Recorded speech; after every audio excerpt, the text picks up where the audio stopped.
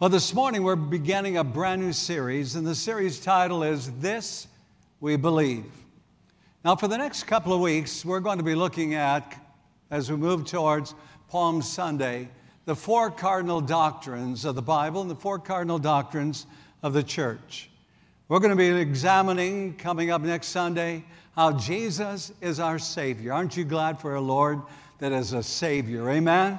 He saves from sin. We're going to the second week. We're going to be looking at how Jesus is our healer, how He gave His back to the whip so that we might be healed. And the Bible says, and by His stripes we made everyone whole. The third week, we're going to talk about how Jesus is the baptizer in the Holy Spirit, that we don't have to try to work this thing out on our own, that the power for living the Christian life comes through the help of the Holy Spirit. And then on Palm Sunday, when we think about Jesus coming into Jerusalem, riding on that donkey that day, and how they shouted out, "Blessed is he who comes in the name of the Lord," we're going to talk about Jesus, our soon-coming King. And so we've got a lot of exciting messages ahead in the next few weeks. But this morning I wanted to kind of back up for a moment and reaffirm our belief in the Word of Almighty God. See, this Sunday we're going to be examining the reliability of the Bible, which is the foundation for all that we believe and all that we have that we believe to be true. It's all found in the Scriptures and in the Bible. It's all that we build our lives upon. The Bible is our guide for faith and our rule for all conduct in life. We find that the Bible tells us how we treat our mates, how we raise up our children, what we should do with our grandchildren. It talks about how we should earn money, how we should spend money. It talks about all the important issues of life. And so we're going to take a look at the reliability of Scripture this morning. And the Bible tells us that all Scripture is given by inspiration of God. And friends, this we believe. We believe that all Scripture has been given by inspiration of God. Now take your Bibles out this morning and turn with me to 2 Timothy chapter 3, looking at verses 16 and 17. It says, all Scripture is given by inspiration of God and is profitable for doctrine, for reproof, for correction, for instruction in righteousness.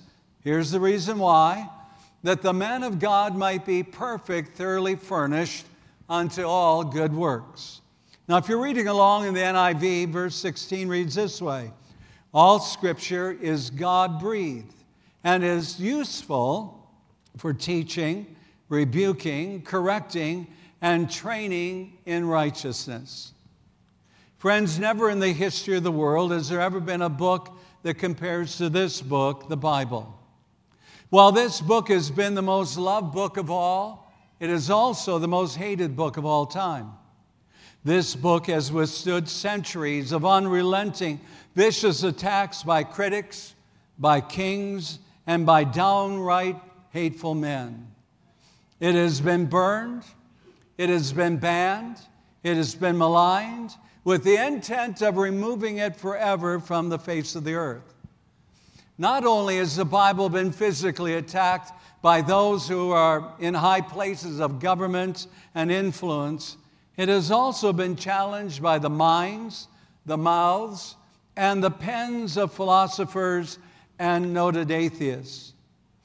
There's a theologian by the name of Bernard Ramm that writes this. He says, 1,000 times over the death knell of the Bible has been sounded, the funeral procession formed, and the inscription cut on the tombstone and committal read. But somehow the corpse never stays put.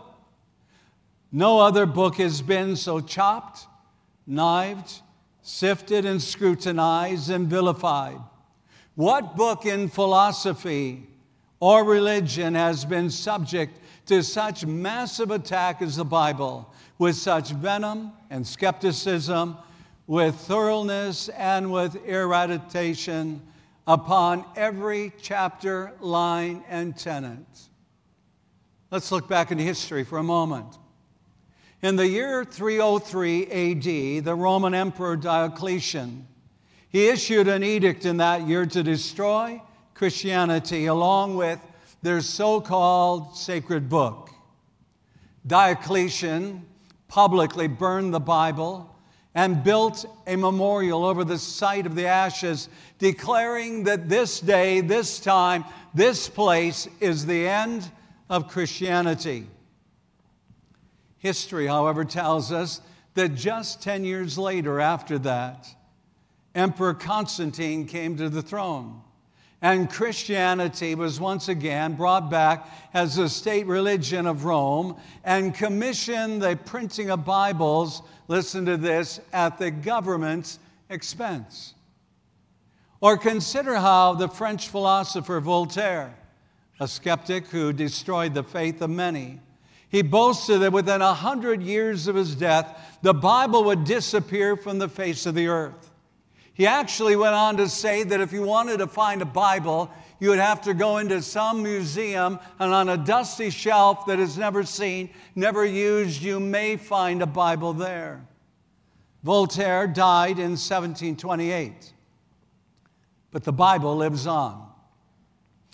Now, the irony of history is that 50 years after Voltaire's death, the Geneva Bible Society moved into his former house and used his printing press to print thousands and thousands of Bibles. As one has truly said, we might as well put our shoulder, try to picture this, to the burning wheel of the sun to try to stop it on its flaming course as it is to attempt to stop the circulation of the Bible. The Bible is still the #1 bestseller in the world. Every single year, there's about 164,000 Bibles that are bought and sold every single day in the United States of America, 164,000. I think many have heard of the Gideons, Gideon International. They are men and women that are committed to taking the Bibles and placing them in hotels. You'll find them on board ships. You'll find them in hospitals. They're given out to sailors as they head off to sea, servicemen that go into whatever particular realm of the military they're in to make sure that before they go, at least they get a New Testament. They have handed out for the last number of years just about 60 million Bibles every single year. And I think we ought to give applause to our Gideons and our Gideon International. So friends, I believe that the evidence is overwhelming. This book is God's book. God himself personally has protected and guided his book through all the centuries of time. This book, think about it, it contains the mind of God, the state of man, and the way of salvation, the doom of sinners and the happiness of believers. Its doctrines are holy. Its precepts are binding. Its histories are true. And its decisions are immutable. Read it to be wise. Believe it to be saved. And practice it to be holy. It contains light to direct you, food to support you, comfort to cheer you. It is the traveler's map, the pilot's compass. It is the soldier's sword and the Christian's charter. Here paradise is restored, heaven is opened, and the gates of hell are disclosed. Jesus Christ himself is the grand subject. Our good is the Bible's design, and the glory of God its end. Read it slowly, fervently, prayerfully. It is a mine of wealth, a paradise of glory, and a river of pleasure. It will reward the greatest labor and condemn all that trifle with its sacred contents. It is the book of all books. It is God's book. It is God's revelation of himself to man. God wanted you and me and all generations to know his heart, to know his mind, and to know his will. And as such, he placed it in what we say is the Scriptures or the Bible. I want you to consider with me for the next few moments now the source of Scripture. Where did it come from? What are the benefits of Scripture? And what is the ultimate purpose of Scripture? So let's begin, and let's begin by investigating the source of Scripture. 2 Timothy chapter 3 and verse 16 says, all Scripture is God-breathed. King James says, all Scripture is given by inspiration of God. First of all, then, I want you to notice the all-inclusive phrase.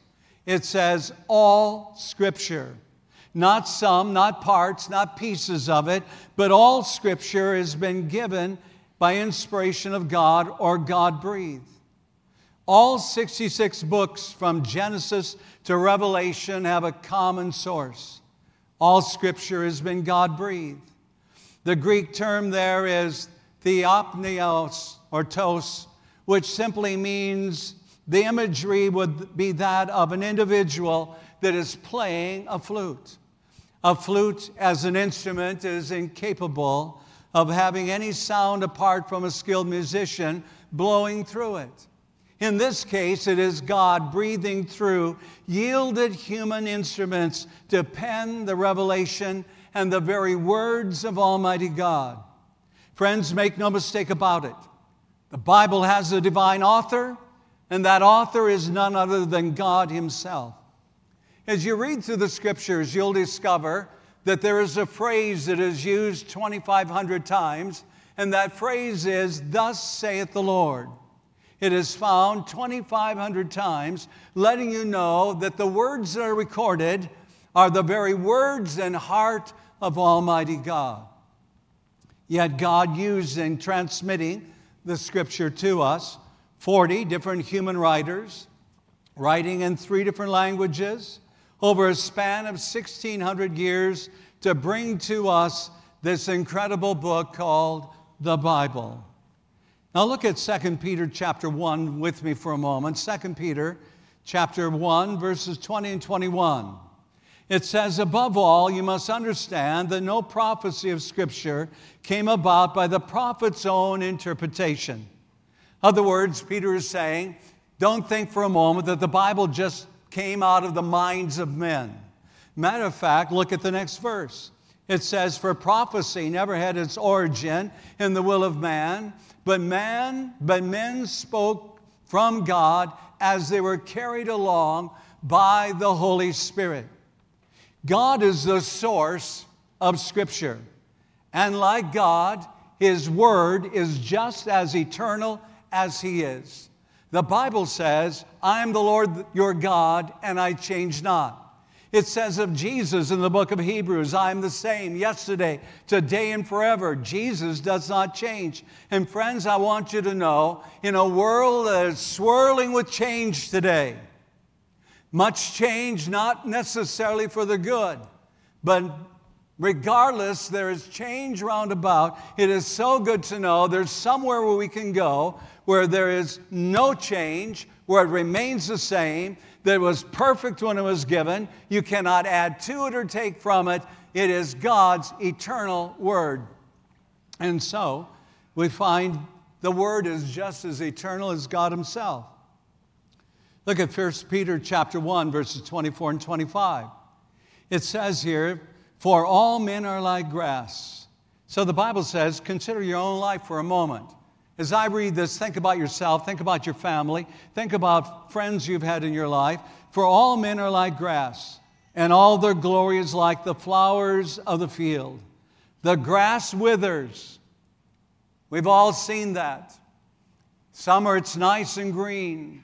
Fall comes and begins to turn brown, and it withers and it dies in the winter season, and the flowers fall. But the word of the Lord stands how long? Say it, church. How long? Forever.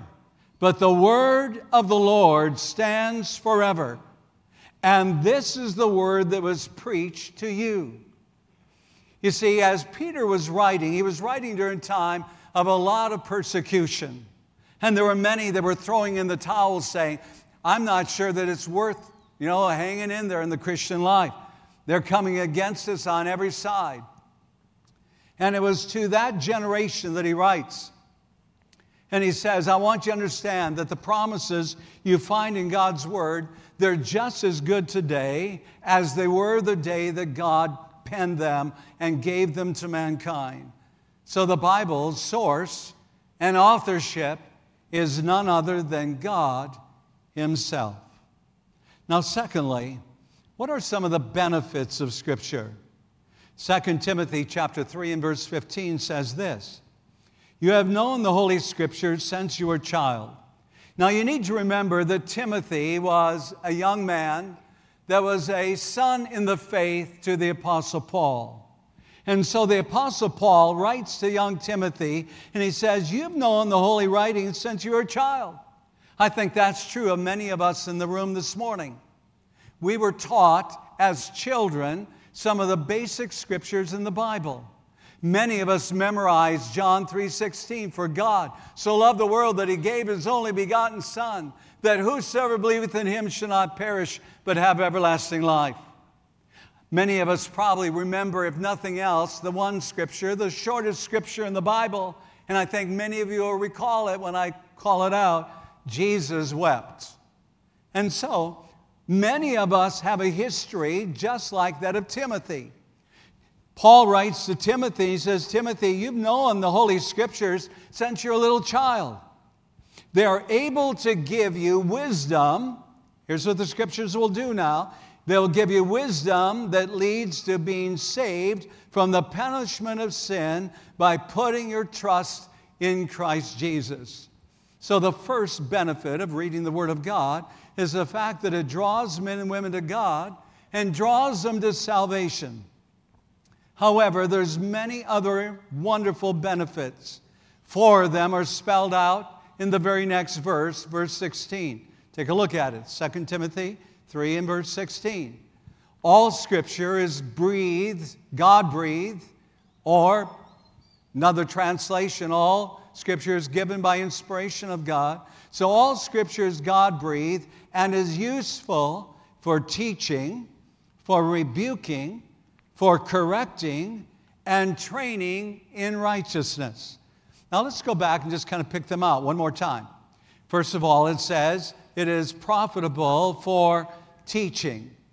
Teaching that is right. What is right? What is the right thing to do? What are the right ways to respond when you are under pressure? What are the right things to do with money? What are the right things to do to gain money? How do you treat your family and your next door neighbor and all of these things? It is teaching what is right. But secondly, the Bible says there, it not only teaches what is right, it rebukes what is wrong. When you read God's Word, sometimes it just opens your eyes to something new. And you begin to see something new that's right that maybe you were not practicing in your Christian walk. And other times, it's a rebuke. It shows you what is wrong. And so the Bible says, the Scriptures then, they begin to teach us what is right, rebuking what is wrong, and correcting. Now, correcting simply means how to make the right changes to get things right. And so we often talk about course correction. We talk about correcting, a paper. We talk about all of these things. It simply means to bring it back into alignment of what is correct and what is right. So it's teachable, it is rebuking, it is correcting. And then it says training in righteousness, which means how to live the Christian life. So if you are reading the Bible is showing you how and what God expects of His sons and daughters and how to live in this present world. And friends, the world round about us is not living the way this book tells us to live. Therefore, we've got to be very careful that we make sure that we take our cues and we take our direction from the Word, not from the world round about us. Now, let me give you some examples here because I think that it's rather insightful. Apart from the Bible, I believe there's a lot of things that God expects of His children that we would never figure out at all if it were not recorded, guess where, in His Word. For example, I don't think that I would have ever come up with the biblical principle or the life, guiding principle of loving your enemies. I should hear an amen. Do you think you would have come up with that one all on your own? I think not. Or to do good to those that despise you. I don't think I would have come up with that one. Or forgive those that have hurt you. Forgive people who have not asked for forgiveness. The Bible has so much to say about, just a different style and a different way to approach life. And given 100 lifetimes over, my guess is that I would not have, and you would have never figured out, these principles that are found uniquely in God's Word of what God expects of us. See, the Word of God teaches us what is right in the sight of God. And the Word of God reproves us when we're in the wrong. And the Word of God brings correction, showing us how to redirect our thoughts, our actions, and how to make things right in the sight of God. I'm so grateful for the work of the Holy Spirit. You see, the work of the Holy Spirit is conviction and not condemnation. And again, let me show you the difference between the two. When there's condemnation, condemnation comes and says, look what you have done. Remember back, there wasn't so long ago, like at a basketball game, if somebody fouled, everyone in the stands began to cry out, you. Remember that? And remember how that player would feel, having been demoralized in front of everyone. That is exactly the way the enemy treats any one of us. The enemy will look at you and say, look what you have said, look what you have done, look what you have omitted, look what, in all these areas of life, and it's like that, you. And there comes a feeling of hopelessness, I'll never measure up. And out of that hopelessness, sadly, many have seen the only way out, because the devil will show them no way out, is to take their very own lives. Whereas the Holy Spirit, He faithfully will show us, yes, some of the same sins, the same point them out. But when He does so, He shows us the answer. That where sin abounds, the grace of God doth much more abound. That Jesus came into the world to save sinners, and Paul says, of which I am chief of all. And so, when the Holy Spirit is speaking to us, yes, He will point out our failures, our faults. He will show us where we need to make course corrections, but He doesn't just sit there and point the finger. Matter of fact, the Holy Spirit comes alongside and says, you've been struggling in this area, and I'm going to give you help to be an overcomer. I'm going to come right alongside of you. I'm going to plead your case. And I'm going to help you so that you do not fall to that same old area of sin any longer. And so the Holy Spirit brings conviction. The enemy of your soul, the devil, he brings condemnation. Conviction points to salvation. Condemnation points to death. I am so glad for the correction that the Word of God brings to us. I'm so glad for the training in righteousness that the Bible says that we can read the Word and find out how do we live life the right way. Talking about things I would have never come up with. I would have never come up with the idea of letting somebody slap me on the other cheek. Slap me, slap you. Slappy, slappy. That's the old flesh, isn't it? The flesh is seen time and time again on, the road rage, people being killed over absolutely nothing. The Word of God trains us how to live right. teaches us that before the sun sets, we got to let go of this stuff, because during the night, it's going to just get bigger and bigger and bigger and bigger. The dreams, through sleeplessness, you'll wake up the next morning, and it's the very thing you were thinking about before you went to bed that caused you anger and resentments. The Bible teaches how to live right. So what is the ultimate purpose then of Scripture according to 2 Timothy chapter 3 and verse 17? Let's take a look at it. So that the man of God, the woman of God, so that the men and women of God may thoroughly be equipped for every good work. Thoroughly equipped. That means to be perfect, to be complete, to be set and ready for whatever you encounter throughout the day. Not only for the good works that God would want us to do, but to avoid the sin that would so easily beset us.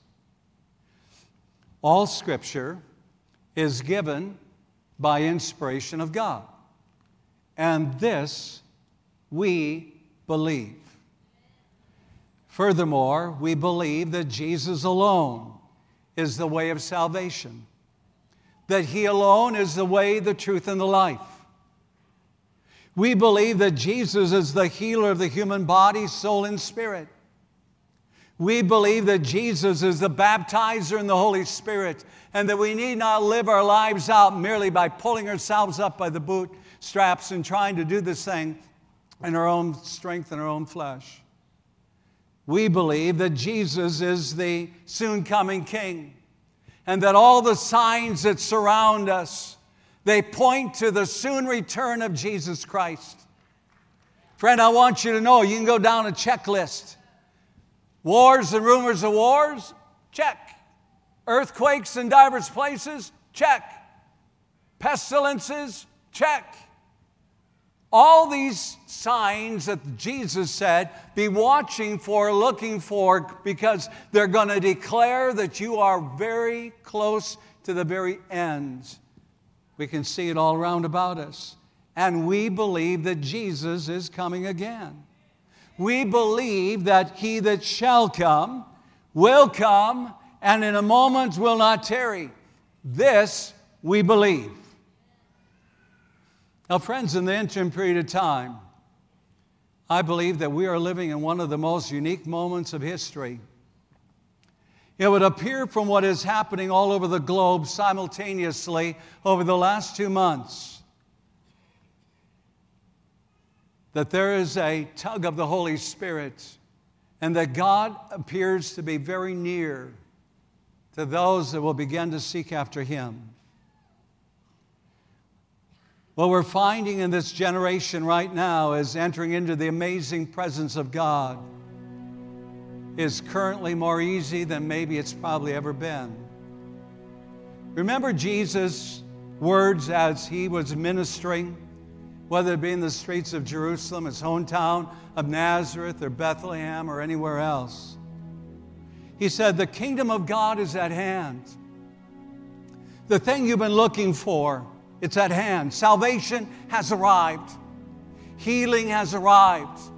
The kingdom of God has arrived. And as Jesus would walk through the streets, there was a day, remember the woman with the issue of blood, and she said, if I can just somehow push my way through this crowd, if I can just touch the hem of His garment, I shall be made everywhere whole. And she did. And Jesus turned around and said, who touched me? And the disciples said, how dare you say, who touched me? There's people bumping into you everywhere. Here's the difference. Jesus knows when we bump into Him and when we reach out to touch Him. And He said, no, it's not just a bump, because out of me went healing virtue. Friend, I want you to know, we're living in one of the most exciting breakout of revivals I believe the world has ever seen. And I'll tell you why I believe it's happening. Because I believe that Jesus is coming soon. And He's calling in the final ranks of the redeemed. And He's beginning to polish His church. He is coming for a people without spot or wrinkle. He's coming for those that are 100% sold out. Say, I don't care about the things of this world any longer. I want to do things the righteous way, the holy way. I want to do them according to the Word. I want to live according to the Word. Here's what the Bible tells us in the book of Isaiah. In Isaiah chapter 55, verses 6 and 7, it says, seek the Lord while he may be what? Say it. While he may be found. What does that imply to you? That there is a time when he is very easily to be found, and possibly another time when he will not be. Seek the Lord while he may be found. Call upon him while he is what? Near. Let the wicked forsake his way, and the unrighteous man his thoughts. And let him return unto the Lord, and he will have mercy on him. And to our God, for he will abundantly pardon. Church, we don't want to miss this moment. We've seen the most miraculous breakout of revival. It's happening in our colleges and universities, both religious and secular. It's happening in Mexico in an incredible big way right now. It's happening in Central America. It is happening in South America. Friends, it's happening in Europe that has been so cold as ice to the gospel.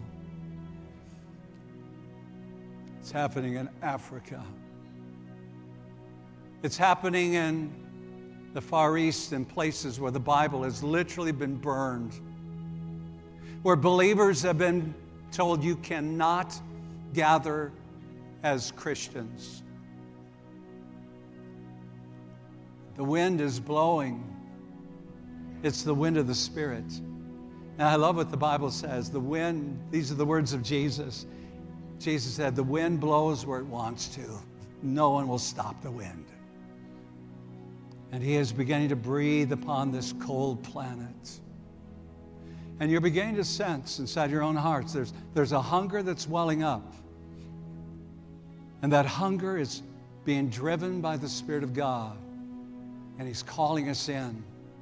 And it's never been easier to touch the hem of his garment. I told somebody yesterday, I said it was like Jesus was walking around the parking lot. And he was surrounding our building. We knew that Jesus was near and he was around. But friend, I want you to know, it's like he just came in the door. He said, I want to be near to you. I want to draw you. I want to get you ready. This world is about to see some things that it's never even dreamt was possible. God is on the move. I want you to bow your heads and your hearts. Father, Lord, this morning, how grateful we are for your word. Lord, we wouldn't know what's happening round about us. We'd have no cognizance of where this thing is headed if it were not for your word.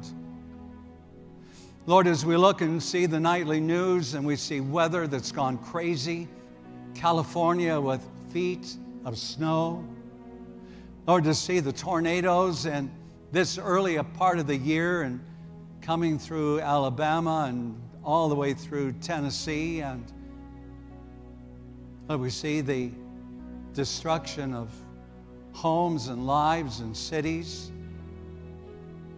Lord, you tell us that when we see all of these things begin to take place, even the persecution of Christians like that of the day of Diocletian, that we ought to, rather than going about moping and looking down, we ought to look up, because our redemption draweth nigh. Lord, I pray today that we would respond individually and corporately to this call of the Spirit. You're near. The kingdom of God has come. Lord, I pray that we'd understand it in this moment. You're polishing and preparing your bride, to be in your presence. And just as some would say, oh, it's all the same. It's just a recycle. We've seen all this before. Oh, maybe so. But then again, this might be the last and final. And I'm not going to bet my life on it. While the Lord is near, I want to call upon Him. And I pray, oh God, there would be a holy transformation. Lord, as we begin to align ourselves with the Word is our guide for faith, but it's also the rule for our conduct.